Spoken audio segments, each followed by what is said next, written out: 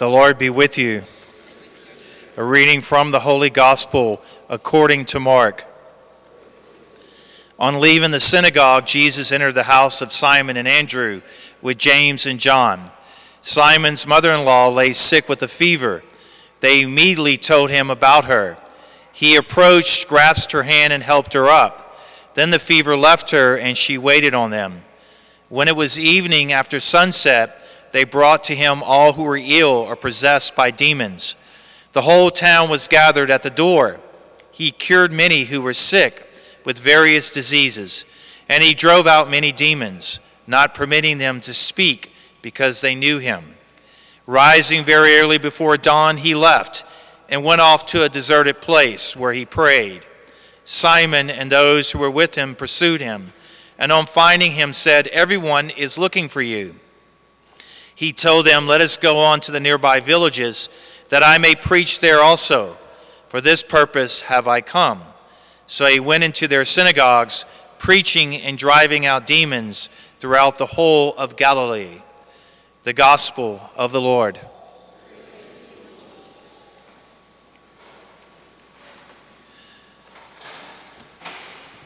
Why is there evil and suffering in the world? Better yet, if God is all-powerful and all-good, why is there evil and suffering in the world? Have you ever asked yourself those questions? Job did. Job is suffering beyond comprehension. He has lost everything, including his children, and he cannot rationalize it. He can't understand why he has to suffer. Who could or who would? Have you ever suffered beyond comprehension? Have you ever asked God, why is this happening to me and my family? Why, God? Why do I have cancer? Or why, God, why did my son or daughter die? Why, God, did my spouse die?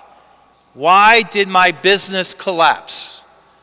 You know, suffering and evil are beyond comprehension.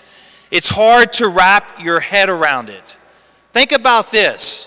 Why is there not only suffering and evil in the world, but those who put their trust in God and faith in God suffer evil also? It's beyond our comprehension. Some of the greatest minds in the last 2 centuries asked the same questions. So get this. In 1755, a great earthquake hit Lisbon, Portugal. Thousands and thousands of people died, including innocent children. And everyone was wondering, God, why did this happen? Now look at the 1940s. Why did so many innocent Jewish people die in Auschwitz? It's important to understand that suffering and evil are beyond our comprehension. We're never going to understand it. In fact, it's irrational. Here's God's answer to Job when Job questioned him about suffering and evil. Here's God's answer. "Where were you, Job, when I laid the foundations of the world? Speak if you have understanding." Now, this is not much of an answer, right?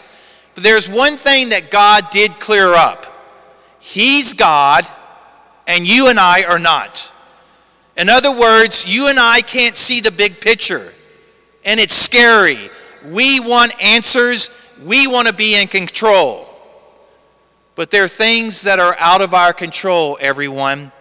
We have been created by God to live in this world. You know what that means? That means we must put our faith and trust in God and simply live. Go back to Job. Job lost everything, but there's one thing he didn't lose: his desire for God. And he vocalized it. He said, "God, why? You need to give me an answer."